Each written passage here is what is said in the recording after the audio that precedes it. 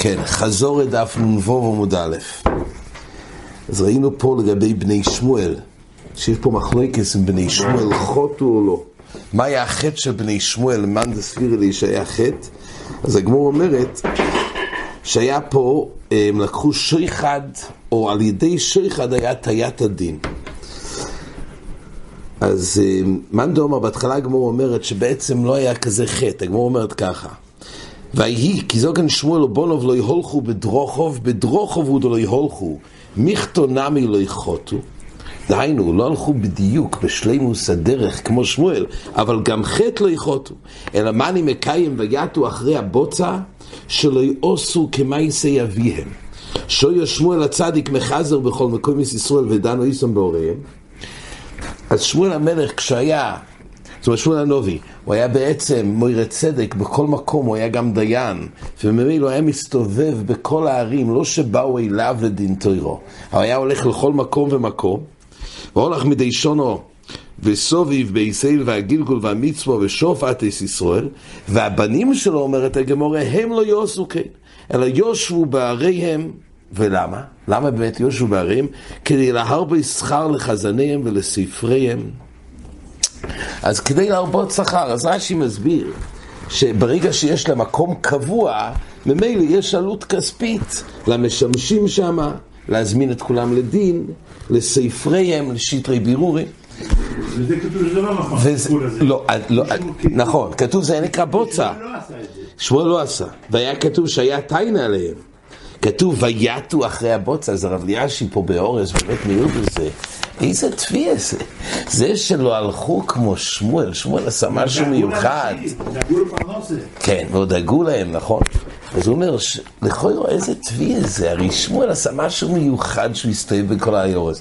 אבל פה הם היו בדיניהם, זה הנורמל, זה הרגילוס.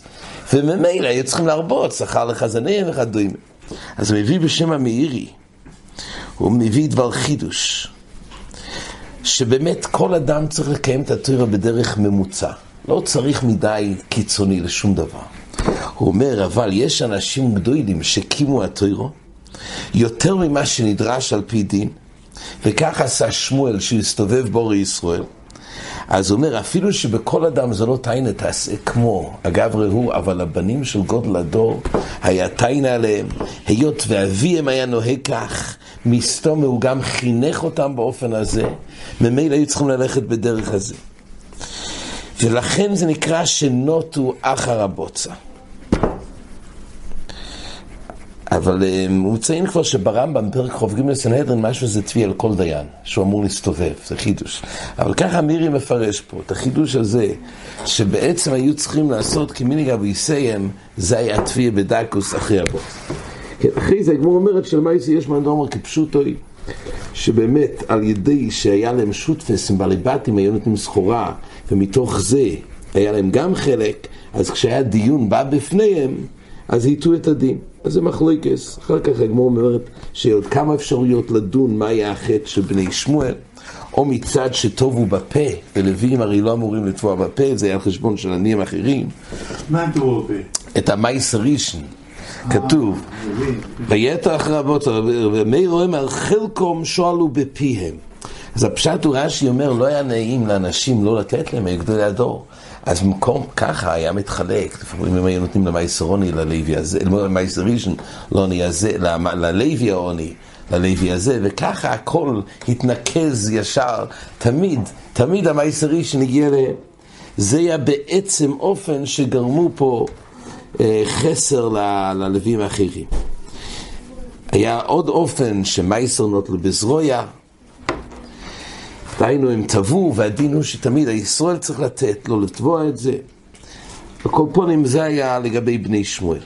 אחר כך המייסה עם דוד, מייסה מפורסם שדוד לא יחותה, כי בעצם כשהוא בא בשבע אז היה כבר גט, כל מי שיוצא מלחמת ביס דוד נתן גט לאשתי שלא יחזור, ומייסה התברר שבאותו זמן אז בשבע היא הייתה מגורשת, ממילא לא היה פה ביאס איש, רק אז המייסה יוצא זה הגמור אומרת שהוא לא יחותה.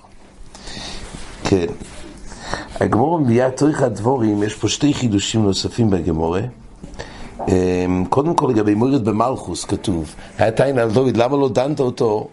היה לך לדונוי בסנהדרין, הגמור אומרת.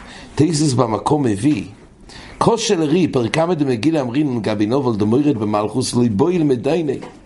ואורי המוירד במלכוס אהבי. למה כתוב הגמור שהיה צריך לדון אותו בסנהדרין? זה היה תיין על דוד, למה לא דן אותו בסנהדרין?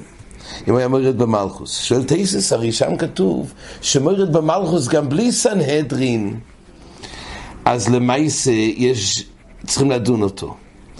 אומר תייסס, יש לו אמר... בלי סנהדרין גם אפשר לתת תבדין שמוירד במלכוס. כן. המלך יש ויזה כזאת. אז זהו, אז תייסס עכשיו מחלק. תייסס אומר, דוודאי צריך לדון ולידע אם הוא מוירד במלכוס. ודאי שצריך סנהדרין כדי לדון אותו אם אכן הגוף ודעובדה זה נכון, לבירור של האמת. אבל לעיין בדינוי ולעשות הלונס דין ולהמתין עד למוחו, זה דינים מסוימים שנוהגים במשפוט, שצריך עדיין להפך בזכוסוי ועד למחר. בדבר הזה זה לא צריך. כן משמע בסנהדרין אומר שדן דוד אסנובל בסנהדרין, זה ודאי שאין הכוונה שבכלל לא צריך סנהדרין, אלא את הפרטים. דין של מרד במלכוס, זה צריך סנהדרין לדון שמכן זה נכון, אבל ההפך בסכוסוי ולולון זה הוויזה של מרד במלכוס. כן. ביתר יש פה, הגמור אומרת מה היה מרידה במלכוס, אז כתוב שדוד המלך אמר לאוריה, אמר לו לך אל ביסךו, מה אתה נמצא פה? אז כתוב שאורי אמר שהדויני, כך הוא אמר, הוא התבטא, הדויני יואב ועבדי הדויני על פני הסודה חוינים, אז אני לא יכול ללכת הביתה, אני צריך להישאר איתם פה. אז יש פה מחלוקת רש"י ותייסס מה היה מרידה במלכוס. תייסס מביא בדיבור המתחיל דומר לי והדויני יואב, פירש רש"י תמוירד במלכוס אבי משום דקו אמר והדויני יואב. זאת אומרת, בגלל שהוא אמר בלושן הדויני יואב, אז לפני, הוא מקבל בעצם מרות של אחרים, אומר רש"י, במקום דוד המלך, ואתה אומר שיש לך רבע אחר, והדויני הוא יואב, זה הבעיה. ככה שיטס רש"י. עכשיו, בעצם כתוב פה חידוש, תייסס באמת אומר, ואינרד, אין זה מוירד, שלא היה בלי בוי להמליכוי ולקרוא יסוי מלך. תייסס מתווכח עם רש"י. זאת אומרת, ברש"י כתוב שגם אם לא היה בליבוי, עצם הביטוי, באופן של הדויני, בשם כובד למישהו אחר בפני המלך, אז זה לא ראוי. אז אבל ישי מביא פה באורס, שיכול להיות, יש אומרים שמתקנים ילדים, מתפללים לקדוש ברוך הוא על חוילה. מתפללים על אוביב, או על הרבה שלו. האם הוא יכול להגיד, הדויני אובי, כך וכך, תציל אותו, תרפא אותו, או על הרבה שלו, יכול להגיד רבי, כך וכך, או שצריך להגיד את השם. כי הרי לפני המלך, רש"י אומר שלא אומרים שם תואר לרבה או לאבא, לא אומרים אדוני ולא אומרים רבי.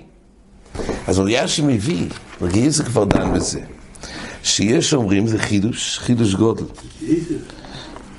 הוא מביא שיש אומרים, שהמספר לפני הקדוש ברוך הוא על אוביב, לא יאמר אדוני אובי, וכן אם מספל אל רבוי לא יאמר הרב כך וכך, אלא שמו סתם. חידוש עצום. הוא מביא בשם הברכי יוסף שלא להזכיר, אבל הוא מביא שיש הלוכה שאסור לחלוק כובד לתלמיד במקום הרב, אבל אם הרב מכבדוי מותר לכבדוי. אז הוא אומר, גם פה התורה כיבדה לתלמידי חכמים. הקדוש ברוך הוא כיבד לתלמידי חכמים, אז אין לזה שום פגם. אז אפשר גוף להזכיר בפני הקדוש ברוך הוא בעצמו מכבד אותם. לרבי תלמידי חכמים. זה היה שקל ותארי בזה. עכשיו, תייסס עצמו חולק, ותייסס אומר לא זה היה מוירד במלכוס במה שהוא קרא לו אדוני, אלא מרידה במלכוס היה, כי תייסס אומר שעד כמה שלא היה בליבוי להמליך אותו, זה לא סתיר אלא מוירד במלכוס. אז מה היה כן הבעיה?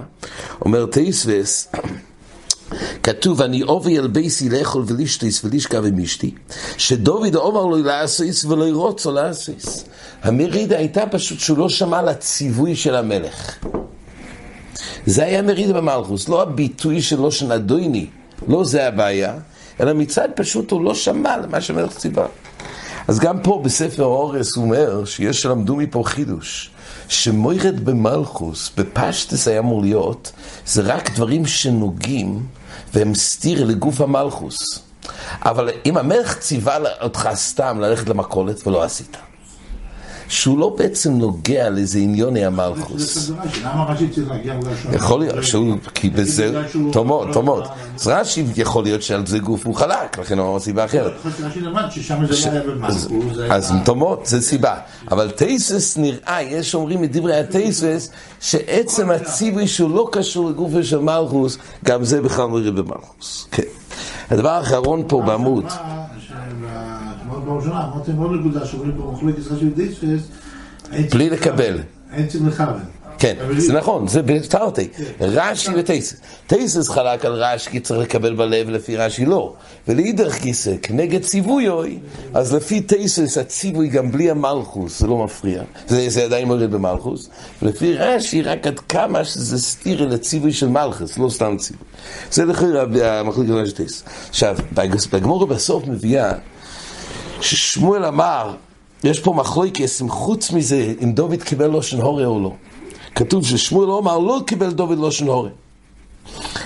יש שם ויכוח לגבי, אחרי שמייסו כל בני שאול, וכל המשפחה של שאול מייסו, אז נשאר שם ציבו היה עבד של שאול, הוא נשאר.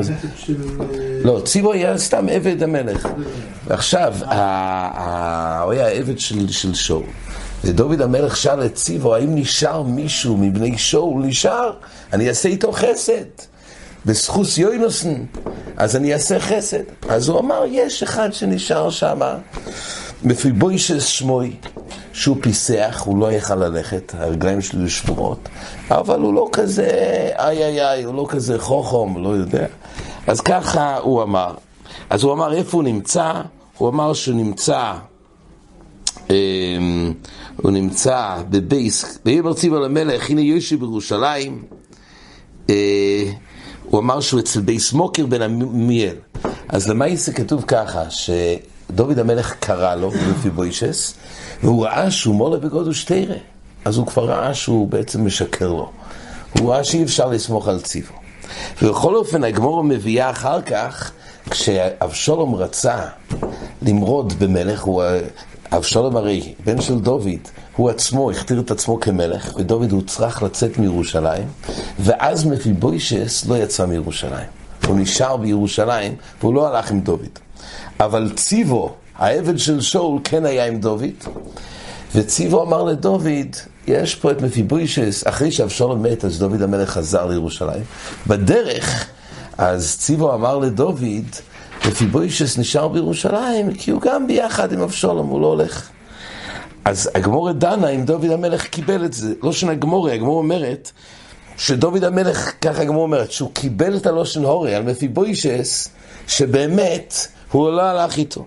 אז הגמרא שואלת ככה, מנולון דקיבל מיני דכסיב ויאמר המלך, מאיפה יודעים שדוד המלך קיבל את הלושן הורה שמפיבוישס באמת לא היה איתו ביחד? כתוב ויאמר המלך, הנה לך כל אשר למפיבוישס. המלך הפקיע את הסודה שהגיע בעצם למפיבוישס, והוא אמר שזה עכשיו יגיע אליך לציבו. אז הוא שמח והוא האמין לציבו, עבד המלך, שמפיבוישס גם היה במורדים במלכוס. ויאמר ציבו ישתחוויסי, הם צריכים במיני המלך. כן. אז הגמרא למעשה אומרת ככה, הגמרא, איך יכול להיות שמצד אחד הוא שיקר, הגמרא, לא שנה הגמרא ככה, איך יכול להיות שבהתחלה ציבו שיקר בפני המלך? כי המלך הרי גילה שהוא חוכם גודל, אז הוא לא שמח על ציבו, אז איך אחר כך הוא קיבל לו שנורא? כך שאלה הגמרא, מכדי חזיה דשיקרה הוא, כי הודר אלשין אלוהי, מתי מקיבל במיני? איך זה יכול להיות? כך הגמרא שואלת. אז הגמרא אומרת שהוא ראה שם דבורים הניקורים, ככה מסקונת הגמרא. הגמרא על השאלה הזאת, איך יכול להיות שמצד אחד הוא ראה שהוא שיקר בפניו, אחר כך הוא עוד קיבל את הלושן הורה? אז הגמרא אומרת, כי דבורים הניקורים חוזי בי. אחר כך מתוך המעשה הגמרא מספרת שהוא ראה שהדברים של ציבו מתוך הדבורים הוא ראה שבאמת מפיבוישס הוא מרד במלכוס גם, והוא לא היה איתו כשהוא יצא מירושלים בדווקא. אז בגלל דבורים אני קוראים. אז יש פה חפץ חיים, יוחס לא שנורא. מה זה שדבורים אני קוראים? שדבורים אני קוראים שאומר דבר אמת. אפילו שמצד אחד, הגמרא אומרת שאחר כך דוד המלך הבין שמה שמפיבוישס לא יצא מירושלים, באמת זה נכון שבאמת מצד שהוא מרד בו. באמת כי הוא לא שמח עליו. אז לכן הוא קיבל. בעצם הוא לא שמח על ציבו לבד. הוא לא קיבל לא שנורא באמת.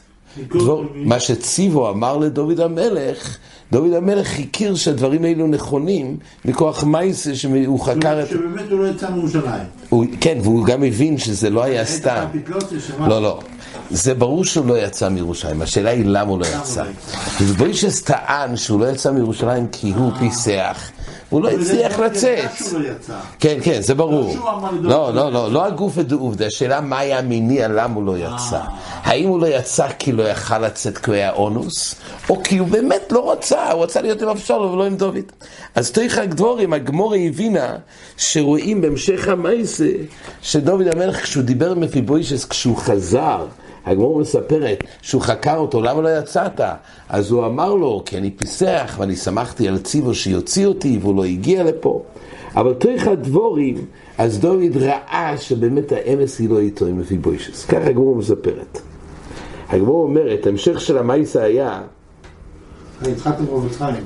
כן, רק המשך המעשה היה שדוד המלך אמר שהוא שאל אותו למה לא הגעת, אז הוא אמר לו שלא, שבעצם לא יכלתי להגיע, אני באמת חיכיתי שציבו, העבד המלך, הוא יוציא אותי, והוא לא יוציא אותי.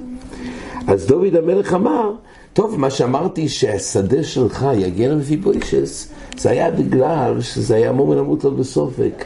זאת אומרת, היה לי סופק אם באמת הוא אומר דבר אמת או לא דבר אמת. ולכן אמרתי שיהיה חצי חצי. ועל זה כתוב שמפיבוישס אמר, כתוב הוא אמר לו ככה, ויאמר לו המלך, למה תדבר עוד? אתה הרי אומרת שלך, למה אתה מוסיף לדבר אחרי שאמרתי שחצי חצי? אמרתי, הטוב וציבו תחלקו את הסודה. היה לי סופק, ככה מרשו מסביר. זאת אומרת, לא ידעתי באמת, אם באמת יצאת מירושלים, באוינס נשארת בירושלים או בדווקא. אז לכן אמרתי, תחלקו את הסודה. סופק. מומן המוטל וסופק חולקים. ויאמר מפיבוישס אל המלך, גם את הכל ייקח. אמרת כבר חצי, יש לי כבר ייקח את הכל. כך אמר מפיבוישס לדוד. למה? אחרי אשר בוא אדוני המלך בשולוים אל ביסוי, אחרי שכבר דוד המלך חזרת בשולוים, אומר לו, אני אמרתי, מתי טוב בשולוים ואתה עושה לי כך? אני הרי כל הזמן דאגתי מתי תבוא כבר לשולוים ועכשיו אתה עושה לי ככה? לא ילכו יש לי תרוימס, אלא על מי שביאחו בשולוים. מפיבוישס אמר כביכול שיש לו תיין על בוראוילום, זה מה שיש לו תיין. ואז דוד המלך תפס עם מי יש לו עסק פה, הוא הבין שבעצם הוא לא איתו ביחד, לא שולם עמו. אז יש פה חפץ חיים שדן. בגמרא מבואר בעמוד א', שהגמרא שואלת איך דוד המלך קיבל לשון מציבו, שואלת הגמרא, הרי הוא ראה שהוא שיקר לו. שואל החפץ חיים, זה הסיבה שדוד המלך לא אמור לקבל לשון כי הוא תפס אותו בשקר? משמע בגמרא שאם הוא לא היה תופס אותו בשקר, אפשר כן לחשוש לו שנורא. שואל החפץ חיים, כתוב בגמרא, שמואל אמר לו, קיבל דוד לא שנורא דבורים אני קוראים חוזי בי, ועד כאן ליפוליג רב אלא משום דלוי מחשיב זה לדבורים אני קוראים. או משום דבכל מקום אב לא היה מדוד מתחיל למה שקיבל דבורוב של ציבו. כי זה עדיין לפני שהוא ראה אחר כך את המפיבוישס. זה בעצם הוויכוח. החפץ חיים מעלה שהמחלוקת פה אם דוד קיבל לשון הרע או לא, כי שמואל בעצם אומר דבורים אני קוראים, כי רק אחרי שציבו אמר, ואחרי שדוד המלך הגיע לירושלים, אז הוא חקר את מפיבוישס, אז הוא ראה בו דבורים אני קוראים. אבל עד אז, איך הוא האמין לציבו? ככה הוא אומר, זה מה שזה העניין של רב. אז הוא שואל ככה, אין להקשויס, איך לפי רב הוא קיבל לשון הרע? מתי מקומר בתחילה רב אומר דוד קיבל לשון הרע? דכסיב, מכדי חזיה דשיקרי הווי, כי הווי, הודור על שינודר. מה איתי קיבלו עלי? למה צריך להניח ההקדומה הזו? אפילו אם לא יחזיה דשיקרו הווי, גם כן אסור לקבל ממנו ולהאמינו בהחלט. שואל חפץ חיים בכלל זין, צבקות מחוף בית, ובר מים חיים. למה צריך להקדים הקדומה? איך דוד המלך קיבל לשון הרע? הרי היית שהוא שיקר. הרי גם בלי זה היה אסור להאמין. רק לא חוש בעלמה לשמור את עצמוי, אבל לא להפסיד על זה לאחרים. הוא הפקיע את הסודה. משמע הגמרא שאם הוא לא היה תופס אותו בשקר, אז הוא צריך לחשוש. אז הוא אומר, בישלום אל שמואל דדבורים אני קוראים חוזי בי.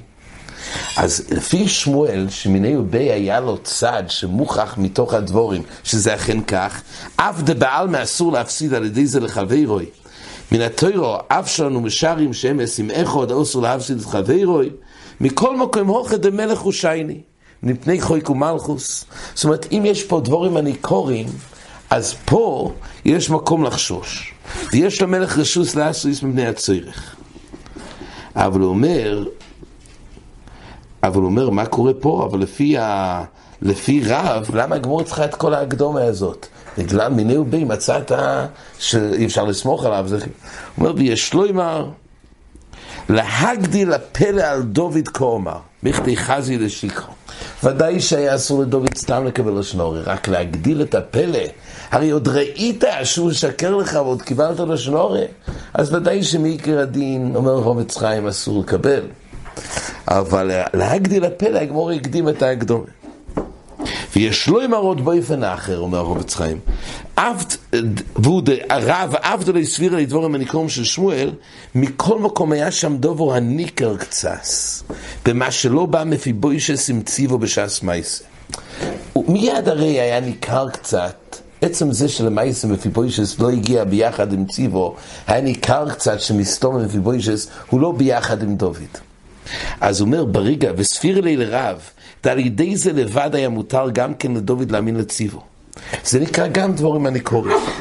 רק מפני שמצא כבר בפעם אחרס שקרון לציבו, ספיר לי לרב, דשוב להאמינו לציבו על ידי דבורים ניקורים קצס. ירד דבורים ניקורים. זאת אומרת שוב, לא שנורא בסתם, אז לא צריך שום הקדומס. אבל לא שנורא בדבורים הניקורים, פה הגמור מביאה את ההקדומה, הרי כשהוא שיקר, אז לא יעני גם דבורים הניקורים עצמו. הדיבורים שלו כמאן דלסי. כשאני דבורים ניקורים, אז יש לי סיבה להאמין לדברים, כי זה דבורים שניקורים. דבורים ניקורים זה סיבה להאמין. אבל אם הדבורים תהילים... יש לי חיסורים, אז יש לי אמר... כך מסביר החפץ חיים. עד כאן.